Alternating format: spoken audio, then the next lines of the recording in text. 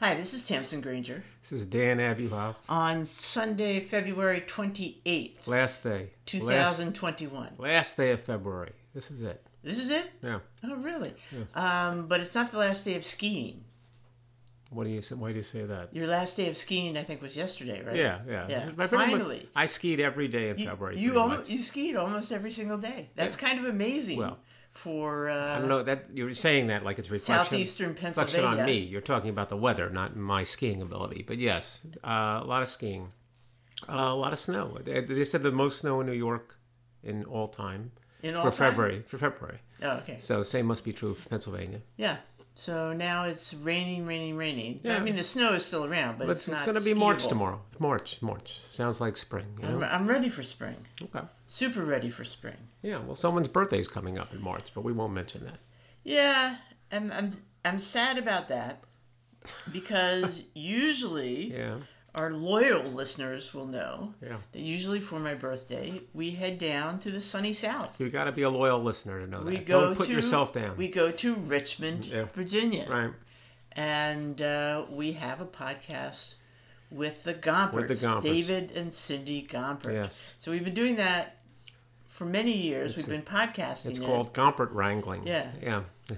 So. Well, remember, I'm sad we don't get to do that. I'm missing the food. I'm missing the fun. We had the last restaurant meal in Richmond, Virginia, the last time we were down there. They were basically walked in the restaurant. They said, "This is it for us. We're empty, but we will serve you tonight." We were the last ones there. No masks. Yeah, no masks. And there was only one other table. We were a large people. party. Yeah, we made it worth their while. But that was it.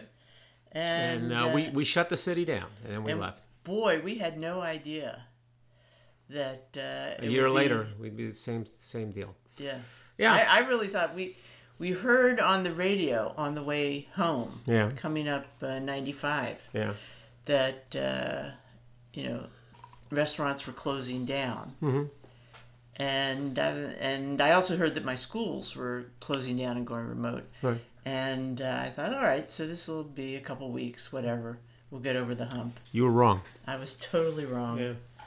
So, there you have it. But, light at the end of the tunnel, right? That's what we're looking forward to. I actually don't think we're going to a restaurant for my birthday this year. No, we're not, for obvious reasons. But, the day will come. We'll still live it up, though. Yes, we will. We will live it up, that's for sure. So we saw a movie this week, with an ironic title. Yes, it's called I Care a Lot. And did we care a lot about the movie? No. No, not really. I mean, I don't want to put it down too much. It wasn't terrible. It was what we used to call a TV movie. Now, in terms of quality. Yes, and which meant that you didn't have the effort or thoughtfulness or intellectual heft that might go behind a real film. It wasn't cinema. Yeah. It was something between a TV show and a film. But we can't say that anymore. I know, it's too confusing. Because TV shows have gotten quite sophisticated. Right. And here's the funny thing. This is a movie with Rosalind Pike and Diana Wiest and Peter Dinklage, and it's a story about a scam involving being declared the guardian of an older person and putting that person in a nursing home and raking money in. We don't have to go into great detail. But it's presented... First of all, it was okay. It wasn't great. Let's leave it at that. But, you might like it. It's all right. It's what one calls a dark comedy. Yeah. And it wasn't, except it wasn't that dark and it wasn't that comic. But I will say the Philadelphia sports shows I listen to, that is an easily defined group, as you can well imagine, and those folks loved it. They were calling in. They say, I know I'm supposed to talk about sports, but I see a movie this weekend, So they all liked it. But what kills me about it is you have people writing about, what's the movie about? It's about the dangers of capitalism gone awry, gone amok, and how you can do something that's completely legal, I've just recently read, and yet highly unethical. And the fact is, it has nothing to do with capitalism, and what they were doing was not legal. So people aren't quite getting it. But that's fine. But in any case... Anyway, we saw it. If you see it, it won't be awful. Diane Wiest, who plays She's pretty good. An older woman that they're taking advantage of, kind of gets the last laugh. Yeah. So Yeah. There you have it. All right. We don't have much more to say about that. But let's get to what we've uncovered in the newspapers, because this has been all over the place. Oh, this is a story. It's very rare that Lucia de Klerk, 105-year-old resident of a care facility in New Jersey, Manahawkin, I think, actually tested positive for COVID on her 105th birthday after having both shots. Right. And she survived. Yeah. Well, first of all, she attributes it to prayer and gin-soaked raisins. Yes, so let's slow down. Give me the name again, because that didn't come out too Lucia de Klerk. Lucia de Klerk. That's number one. Now here the thing is... She's lived quite a life. Quite a life. This has gotten... She made it through the Spanish flu. Well... Okay? And she's had, I don't know, she's had 3, maybe more husbands. This has gotten a lot of coverage, but you felt you wanted to cover it anyway. We usually don't cover something that's gotten a lot of coverage. But it must be the gin... don't want to be redundant. But it must be the gin-soaked raisins that has you jazzed up. Yes, because... I'm a believer in gin-soaked raisins. Now, it's not just any raisins. Right. Okay? You can Google it. It's got to be the golden raisins. I forget why. All right? I started this a while ago. But isn't it because you put it in ice cream? No, that's not because. First of all, I have been known to... Gin-soaked raisins are, among other things, I guess... considered a home remedy for arthritis. Oh, is that right? Yes, Larry King. Yeah. Was a fan. Okay. I think he gave out the recipe. All right. And so you soak the raisins in gin and then eat them. Okay. Well, I'm not a big gin drinker. I'm not a gin drinker at all, and I didn't really go for the sitting around eating the gin-soaked raisins, but I thought, being an ice cream maker person, and one has heard of rum raisin ice cream, right? Right. So why not gin raisin ice cream? Yes, and here's the secret, the dirty secret you're not telling people. That one of the challenges in making ice cream is to make sure that when you don't use artificial ingredients, it doesn't become too hard upon freezing or refreezing. And having alcohol in the mixture helps the ice cream maintain an agreeable consistency, correct? Yes. The other way to keep it that way is to add tons of sugar. Right. But of course, you don't want to do that either. If you can avoid it, right. So anyway, I invented this recipe, and, we eat it for... medicinal purposes. Is that why? Okay, now I know. And so now we know we're going to, it's good for us. It really is good for us. Lucia said so. And I just want to say, the funniest thing, I read the article about her in the New York Times, and there were fabulous comments in the comment section. Right. For instance, one from Boston, Massachusetts. Here I am, riding an exercise bike and lifting weights. Gin-soaked raisins. Genius. Okay? And then Frank from Ohio writes, the alcohol in the gin extracts the resveratrol in the grapes and increases its metabolic availability.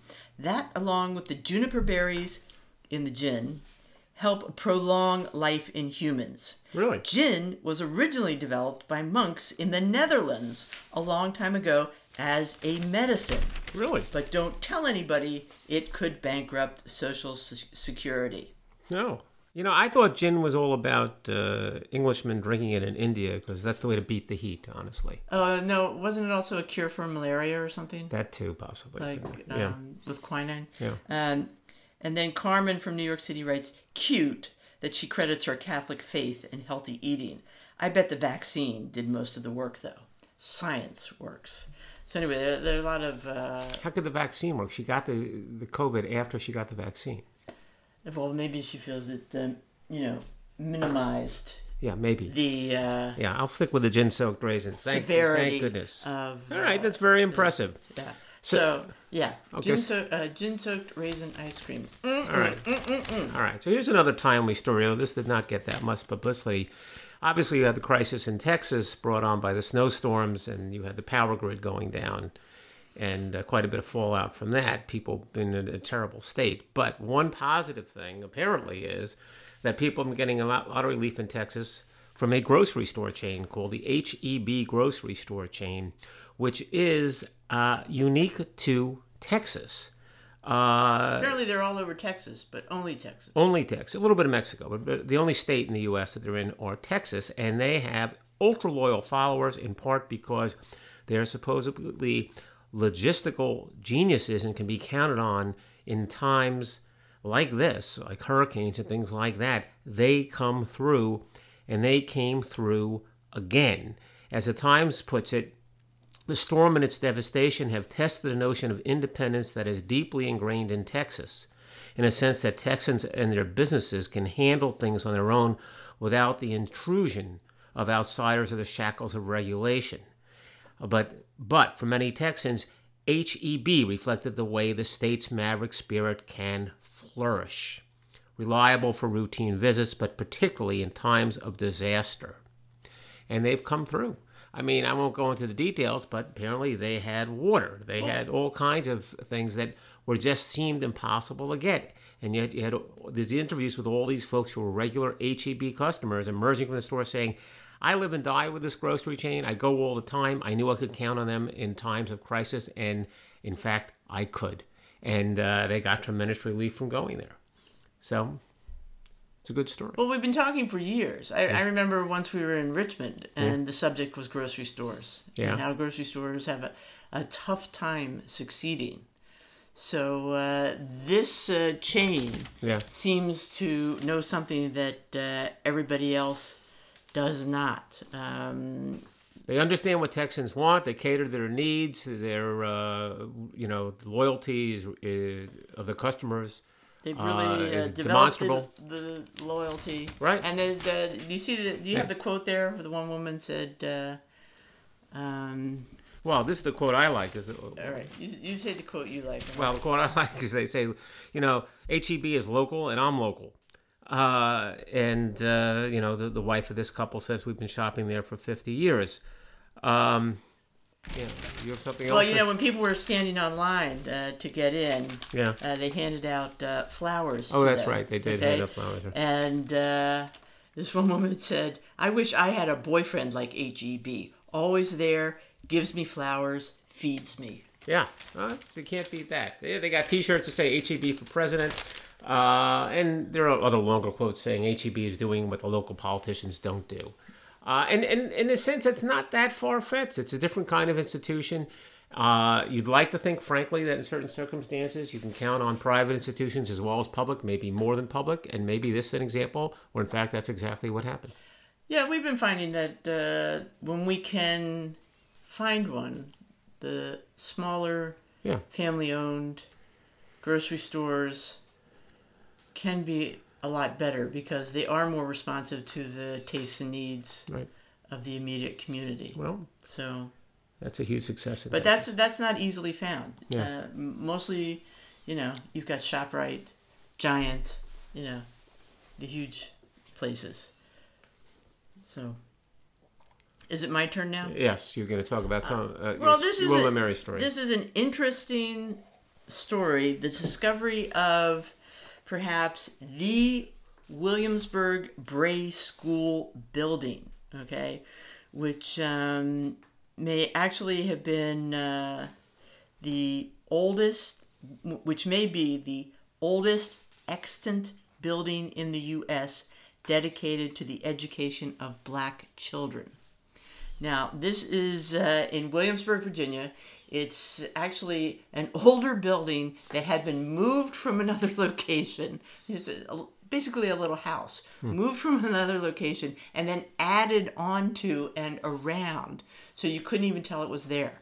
But doing some work recently, they knew this school had existed, and recently doing some work, they were able to ascertain that this is indeed one of the buildings where this school, the Williamsburg Bray School, was located. It was a school that was founded in 1760 and lasted through 1774 at the recommendation of Benjamin Franklin, okay, who was elected an associate of Dr. Bray. And Dr. Bray was Thomas Bray, and he was from England, and he was promoting the literacy and spreading literacy and Christianity to black enslaved and free, I think, blacks in British North American colonies. Okay, so the main idea here was to spread Christianity more than anything else. Nonetheless, has kind of a positive I think side effect. The idea of spreading Christianity and literacy simultaneously is kind of not unique. I mean, that right goes hand in hand. Absolutely. Yeah. So anyway, the first successful, there are a couple of different tries in the U.S. The first successful one was in Philadelphia. After Philadelphia was a success, Franklin recommended a couple other places: New York, Newport, Rhode Island, Williamsburg, and the Williamsburg Bray School was founded. It's estimated that about 400 free and enslaved black children were taught to read, or were taught in that school between 1760 and 1774. They had one teacher, that was Anne Wager, and once she died, it all kind of fell apart. And it was administered. It was administered by some local authorities, but funded by this association, the Bray Association in England. Okay, and when they had more and more students and they needed more funding, okay, England said, "Nah, why don't you get the slave holders to help pay?" Right. And they could not get the slave holders to help pay. So it was a difficult situation. Many slaveholders were against having their slaves educated because it might arouse, facilitate rebellion. Okay. On the other hand, aside from spreading Christianity,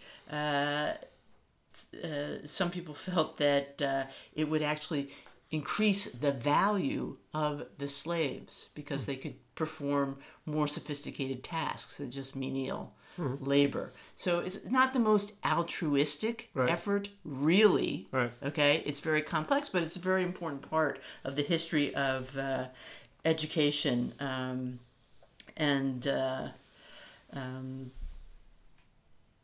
the whole history of slavery in the United States. So that's kind of interesting. They're going to, Williamsburg is actually going to rebuild and renovate this building. Okay. I mean, they've had educational performances about it. They have a woman performing as the teacher, etc., and discussing what was done. Yeah. Well, that is interesting. So Florence Birdwell died. Florence Birdwell was a voice teacher, and I can't remember whether we talked about her or not. I certainly remember reading about her a year or two ago. And the reason I was reading about her because the Times did a feature on her right before the Tony Awards. The Tony Awards that year of Best Musical Actress, the competitors included Kelly O'Hara and Kristen Chenoweth, both as well known as you could possibly be as a female musical comedy performer. Well, it turns out they had the same voice teacher, and that was Florence Birdwell. And she was, she came from Oklahoma. It happens to be where Chenoweth comes from. I don't know what her connection was with Kelly O'Hara. But in any event, she became a very well-known teacher. She had a promising career of her own, at least it was thought to be the case in 1945. When she was a young person, she was going to head to Broadway. But in fact, she endured an infection which damaged her larynx. Larynx? How do you pronounce it? Larynx. And she became a teacher. And there are all kinds of testimonials here in the obituary, in particular by a woman named Barbara Fox, who became an opera performer, who said she was a real mess And Florence Birdwell sent her to therapy and taught her how to sing correctly, etc. Well, literally saved her life. The quote is, when I say that Florence Birdwell saved my life, I'm not exaggerating. Mm-hmm. But she was a tough cookie. Well, she recovered. She didn't skimp on the criticism. No, she's very tough, unsparing in her criticism. She did, by the way. She was tough physically, too. She later was able to sing in the late 50s, although they say in a lower register, and she would perform annually, do sort of a one-woman show as she got older. But you talk about being tough. They have a quote here from Kelly O'Hara, who, talking about Florence, said, "She ripped me down, she tore me apart, but then she built me back up, and every single bit of it seemed to be the path that I was supposed to be on. It never scared me, just made me feel right." And during her Tony that year was won by Kelly O'Hara. In her speech, she thanked Professor Birdwell for giving me wings. So there you go. Well, museum update. Oh, yeah. Ding, ding, ding. Yes, go ahead. We don't have that too often. No, much in awaited. These COVID times. Everyone's anxious for this. But the Frick. Yeah. All right. Yeah. The Frick. The Frick, which was the mansion of Henry Clay Frick. He leaves Pittsburgh, builds this fabulous Beaux-Arts townhouse, okay? And that's where we see all this great art today in his house. Yeah. And it's somewhat decorated like a house, okay? Like a very fancy house, all right? It's in, different, basically small rooms. There are curtains, there's wall coverings, etc., and so forth. Well, the Frick is about to go through a major renovation, like big time, like for years, okay? And it will even include some of the upstairs, okay? No one's ever been upstairs. No, the public hasn't been upstairs in the Frick. I guess they have offices up there or whatever. I don't even know. But they're doing a big renovation, so the idea was, gee, what are we going to do with all the paintings, with all the works of art, and you don't want to shut down totally during something like this because people will forget about you, right? And so long story short, they find a place to go. The old Whitney Museum, on Madison Avenue. The Whitney moved downtown, and the Metropolitan's been using the Whitney for exhibitions, but the Metropolitan, is strapped for funds. So the idea that the Frick would like to rent some space for a while is pretty cool. They end up with the whole building, and what's interesting about it, now you know what it looks like. We call it very modern, of course. It's not like it's contemporary. It was built in the 60s, right? I don't have the date here, but it's a famous brutalist Marcel Breuer building. Interesting building, but a totally different style in terms of galleries. And what's happening is they've figured out how to display the works of art there. They were like, do we try to pretend we're recreating the actual rooms of the Frick and fuss them all up, which like they did at the New Barnes location as a replica in a new shell of the old Barnes collection. And they went with a pretty minimalist approach.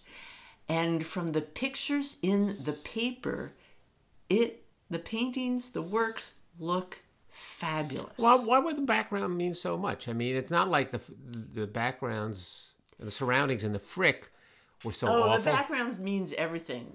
But colors the Frick interact with each other, okay? But it's not like that we were previously hanging in a barn. I mean, the Frick is a real deal. But the way you see things and what you see can really vary. Depending on what's next to it, what's surrounding it, what's not surrounding it, also in terms of the color, what causes colors in the painting to jump out at you, enhances them, complementary colors. Well, the principal thing I noticed was that there was more space in the new space. And it seemed to be less crowded and less less juxtaposed with other paintings. The paintings are getting more of their own space, right? That's which what I mean. Allows for better viewing, better contemplation. But I think that they're really looking different, which is just helpful because, of course, it's their collection is pre 1850. Yeah. And you have Rembrandt and Ingres and David, and those works can actually, I think, speak to people in a different way when they're not sort of hindered by this ambiance of the robber baron mansion. But anyway, one of the things that this article did for me was remind me about the Frick's wonderful series, Cocktails with Curators. Yeah. Okay, so every Friday at 5 Eastern Standard Time, they post, maybe not every Friday, but on particular Fridays at 5, they post a video? A video. Yeah. So they stream something. They stream a curator. Yeah. And you've watched this? Yes, I've watched this. Oh, okay. And first, the curator makes a cocktail that has something to do with the theme of the discussion, gives you the recipe, also gives you a recipe to make it as a mocktail, if you prefer, and then goes on to talk about a particular painting or series of paintings. And it's interesting? It's great. Really? They are really, great. Tamsin? Yes. Yes. And no. Yeah. I'm serious. Because I've heard curators talk. Yes. Okay. I have taken you to some very bad talks. At the Metropolitan Museum. I have suffered through... A serious museum. I have suffered through some very good curators giving very boring lectures. Right. And I've also suffered through a lot of well-meaning volunteers doling out misinformation in museums and giving dull talks. But these Frick... Cocktails with Curators, and you just go to the Frick and just Google Cocktails with Curators. Now, once it goes on YouTube, okay. So if you miss on Friday night, the fun thing about Friday night is there's a chat going on, and people say hello from Australia or make some kind of comments. But it's not that long. I think they're like 40 minutes, but they really are well done. They're interesting, they're humorous, they're not overly didactic, but they answer questions you have in your mind. So, I have... I'll think about it. High hope. Not necessarily for you, but I really... there's such an overwhelming amount of stuff to stream now. Yeah. Okay? I think we're like up to here with this stuff. But should you have room in your streaming day for one more thing, and you're interested in art, the Frick series would be somewhere to go. Streaming, Look, I it's funny. That's what, in a sense, that was amazing about the Florence Birdwell story, that she's in Oklahoma, and she becomes the voice coach for these two huge stars, Kelly O'Hara and Kristen Chenoweth. That seemed impossible. But now, with everything streaming, the world's different, right? And maybe she didn't stream her classes. No, she didn't. She was able to do it in person. That was remarkable. But your point that you have people now from all over the world who are able to share in this thing.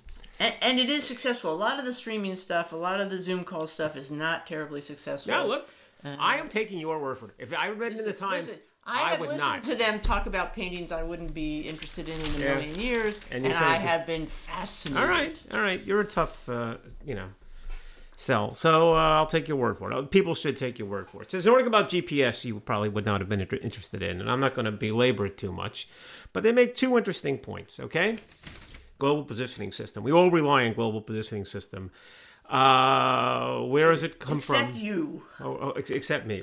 You avoid it like the plague. There are 3 points I'm going to make here. One is, where does it come from?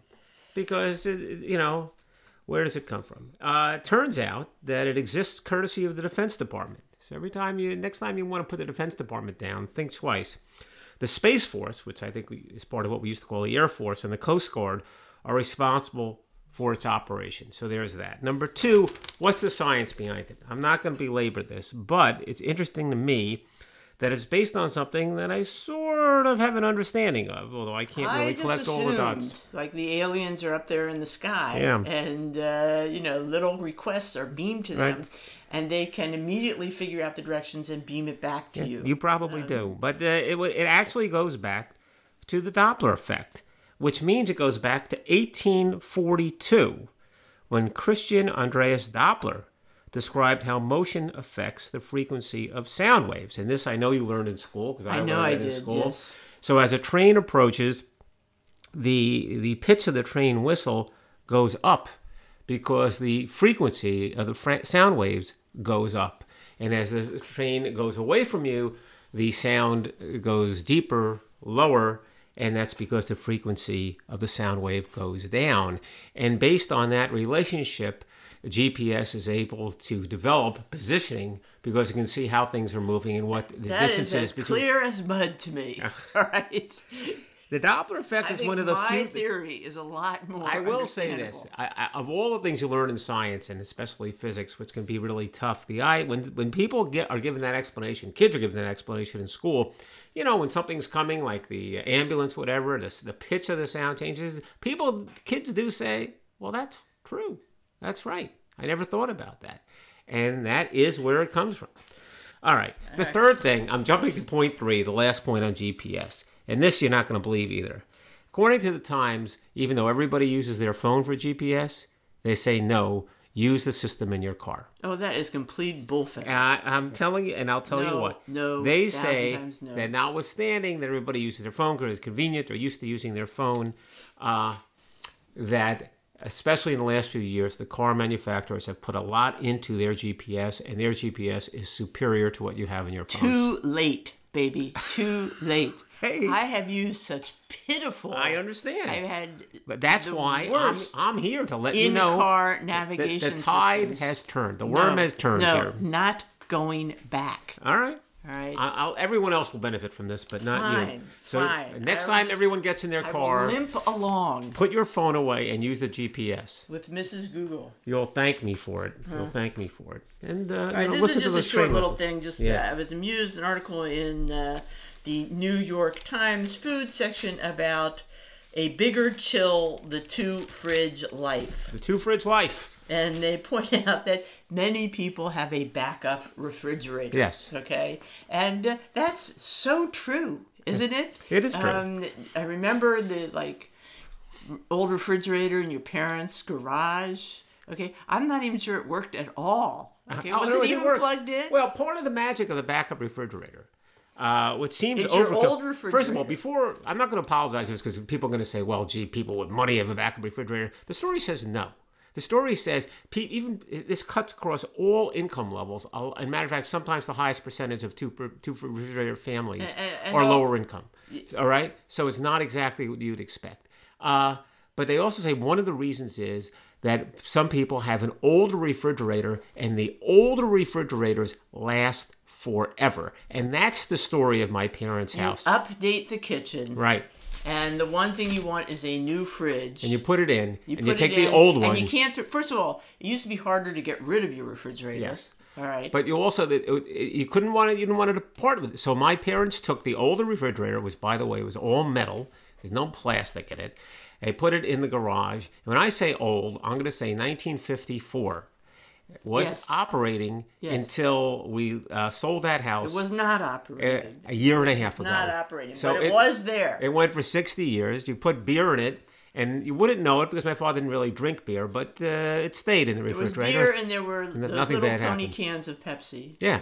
There were certain things in there. Yeah. They seemed cold. Yeah, they were. I think because in the winter it's cold in the garage. The refrigerator worked like a charm. Anyway, they say, of course, a lot of people do that. Of course, the first thing you notice is that, it's the old brown or avocado colored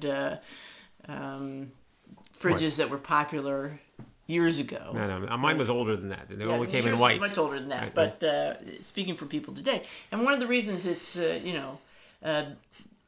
couples that tend to have these backups is because they have been living there long enough that they've updated their kitchen. Yeah. And they have an old refrigerator. Well, maybe but also they're entertaining or whatever. You never have enough room. But it uses power. For all the Thanksgiving problem is it uses power. They say that actually now, the refrigerators now are so efficient. Yeah. They just use a fraction. But the old ones aren't like that. The old ones are still sucking it up. But I was interested that you're right, that, it's all kinds of people. Nearly 20% of Black Americans have the second refrigerator, 22% of Latinos, and 23% of Asian Americans. So it's across all kinds of groups that you would have this. Although some people have it for fancy reasons. They, have a new Jazzola kitchen and they want, No, we had that vintage refrigerator. The big event there was it had to be defrosted on a regular basis. And the greatest improvement in that, the defrosting of that refrigerator, was the invention of the hairdryer. That's true. Prior to that, my mother was putting basically pots of boiling water into the refrigerator to sort of break the ice flow. Yeah. Good times. And we had an old refrigerator. We had a backup refrigerator in our New Jersey garage. Yeah. But the garage was not very insulated. But in the so refrigerator everything freezes. Even the beer freezes if it gets really cold. You don't want that.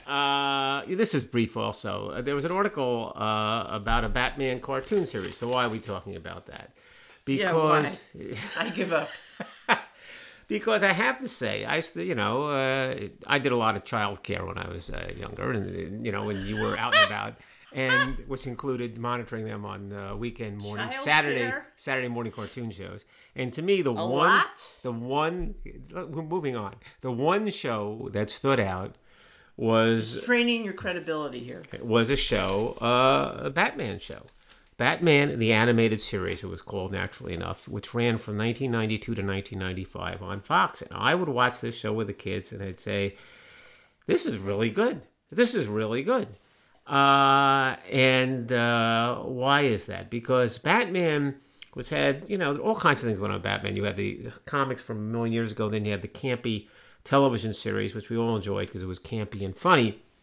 But what this series did successfully was it sort of took Batman seriously and at the same time had a very clever and witty background and animation style, and imbue the characters with a certain personality. And as the Times puts it, Batman, the series, was timeless and incredibly specific, creating a sense of a fully filled-in world. It's wonderfully perplexing, anachronistic landscape combined Art Deco accents with sleek, super modern architecture. It was great looking. It was clever, and it's just nice to see X years later someone say, "You know what was good? That Batman series, Batman the Animated Series," and of course it had the voice actor. We mentioned before, Mark Hamill was the Joker. Mark Hamill of Star Wars. Kevin Conroy was Batman. So it was fantastic, and it's nice to see it recognized. As they put it here, Batman the Animated Series was canny about how it mined the hero's lore. It adapted characters and plots from the comics. It drew tonal inspiration from the Tim Burton films, and then went on to influence Batman properties that followed. It is now on HBO Max. If you have a child 10 years old, watch it. If you don't have a child, watch it anyway. That's my advice. And you asked me if I had ever seen these. Yeah, and you said no. Well, because I was involved in childcare. Mothers don't do that. They don't. Okay? They don't watch Batman with the kids. While the kids are watching Batman, they're running around, finishing the laundry, making the dinner. etc. and so forth. Really, and okay? I'm important. We're not allowed to just sit there and aesthetically evaluate the cartoons. I was imparting life lessons to the children. Apparently. Yeah. Okay. Thank you so much. No problem. So the interesting thing happened to a mural. We talk a lot about murals. Yeah. We have talked a lot about murals this year, it seems. Yeah. This mural is in New York, and it's a mosaic. Yeah. Okay. It's at the Martin Luther King Jr. Labor Center, 310 West 43rd Street. Mm-hmm. Okay. It is a monumental social realist narrative of labor union progress, bustling with human figures rendered in colorful glass mosaic that harks back to the technique's roots in Byzantium. Okay, so the point is that it's a mosaic mural. It's huge. It does look very interesting. I've never noticed it. Have you ever...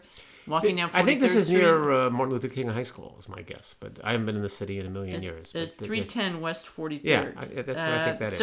So anyway, and of course, mosaics. Yeah. All right. I love mosaics. Remember the mosaics in Ravenna? Okay, the Byzantine mosaics in Ravenna. I'm nodding. The bicycle trip to... Yeah. It was just like the highlight. One of my top... sort of art experiences ever. And of course, those are from a whole nother time and situation. But so the idea that great mosaics still exist is fun for me. This one was commissioned by the, let me get this right, Local 1199. Okay, the Service Employees International Union in 1970. Mm-hmm. And the artist was Anton Retriger, or Retriger. I'm not sure really how to pronounce that. He was born in Russia in 1905. Okay, and it's a huge mural with all kinds of figures and these enormous black and white hands, and a quote from Frederick Douglass saying, If there is no struggle, there can be no progress. Anyway, the union moved to another building. Mm-hmm. And so they were having, they hired someone, actually David Adjaye, or Adjaya, I'm not sure how to pronounce his name, who is a well-known architect. He is responsible for working on the African American Museum in Washington, etc. And he was engaged to work on this building, and they told him about this problem. They wish they could take this mural with them to the new building. And so they contacted a glass artisan in upstate New York, Stephen Mioto, who, as a matter of fact, had worked on the original mural. Now, of course, the artist, Retriger, whatever, didn't make the whole mural. He designed it. Okay, so they had all kinds of artisans working on the bits of glass, the tesserae, that make up the pictures in the mural.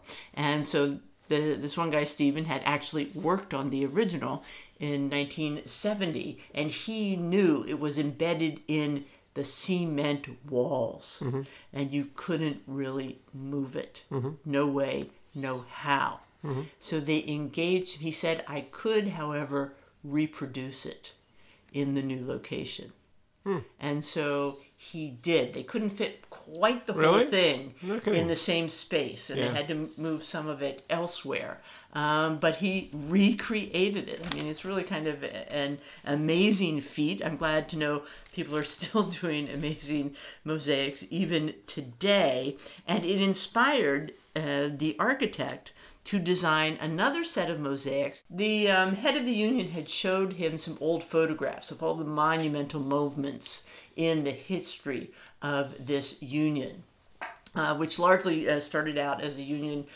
Most of the members were black or Puerto Rican, and it's expanded, so it's, quite cosmopolitan today, but the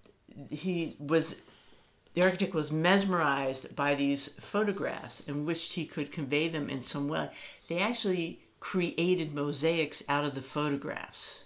They were able to reproduce the photographs in glass, pixels, more or less, and create mosaics out of them.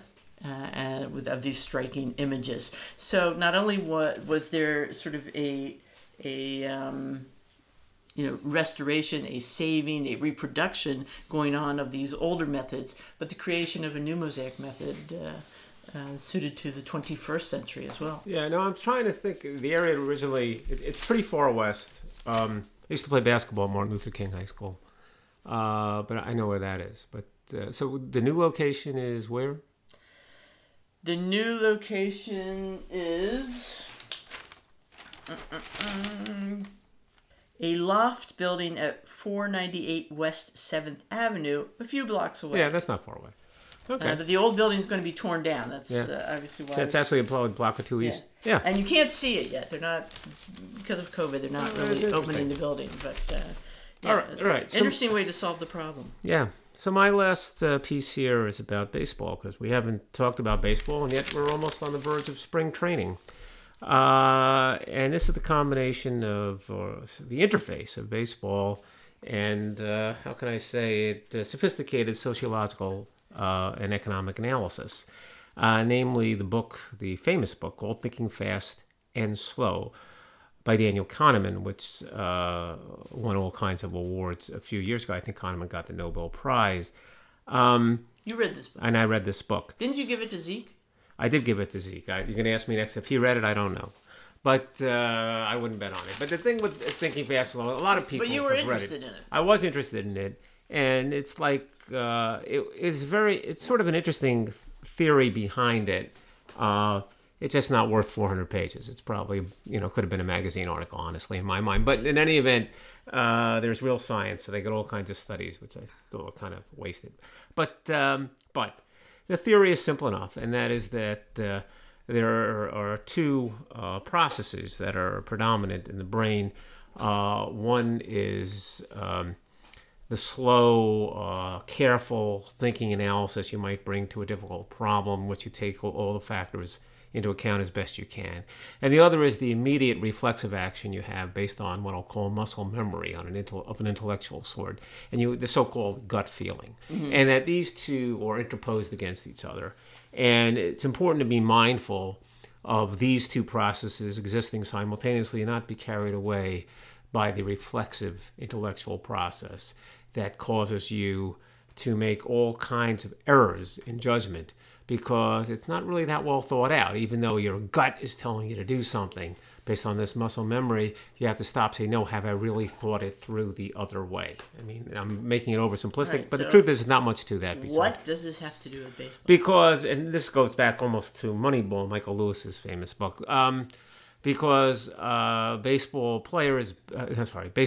general managers, baseball executives, baseball scouts have a tendency to look at a prospect and evaluate them based on curb appeal, based on what the eye sees, based on who they associate him with. Looks just like so-and-so, moves just like this famous shortstop, hits the ball with the same authority as Aaron Judge. And then the wheels start clicking and they start creating a very strong impression. If it's Aaron Judge, a very positive impression based on the associations that go with muscle memory and a reflexive reaction. Whereas in fact, if you look harder and look at the statistics and look at hidden data, you might find that the guy who's not 6'4", the guy who doesn't have the greatest build, the guy who doesn't really look the part entirely, doesn't, or as they used to say in Moneyball, doesn't look great in a baseball uniform, may be the better player. Because, especially when it comes to hitting, there's a hidden science behind hitting. Some people can do it, some people can't. It doesn't necessarily go with a guy who looks the part. And even though that seems awfully simple, that results in a lot of very bad draft choices. And conversely, it creates the opportunity for a lot of teams to pick up some very good players because they're able to look past appearances and delve into more subtle characteristics. And apparently this is now, I won't call it required reading, but apparently general managers talk about it all the time in baseball. The greatest acolyte described here is Andrew Friedman, who happens to be the president of the most successful team, which is the Los Angeles Dodgers, which happens to be the team with the most money, so you can figure out how that works. And the other people quoted primarily are people like Sid Meidel and Matt Blood, who are associated with the Baltimore Orioles, who are the worst team in the major league. So I don't know what you really get from that. But do you think these guys are really reading the book? Sid Meidel swears that he reads the book, that he quotes it all the time. I will say this about Sid Meidel. Sid Meidel is a former biomathematician at NASA who earned master's degrees in both cognitive psychology and operations research. Right. So, as you might expect, what happens is Sid Meidel recommends the book to people in his office and even on other teams, and he says he gets two reactions.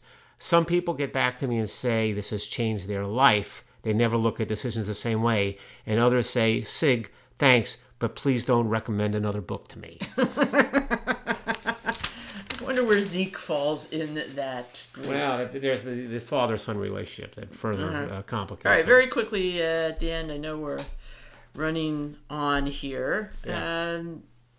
Interesting story about the tapestry Guernica.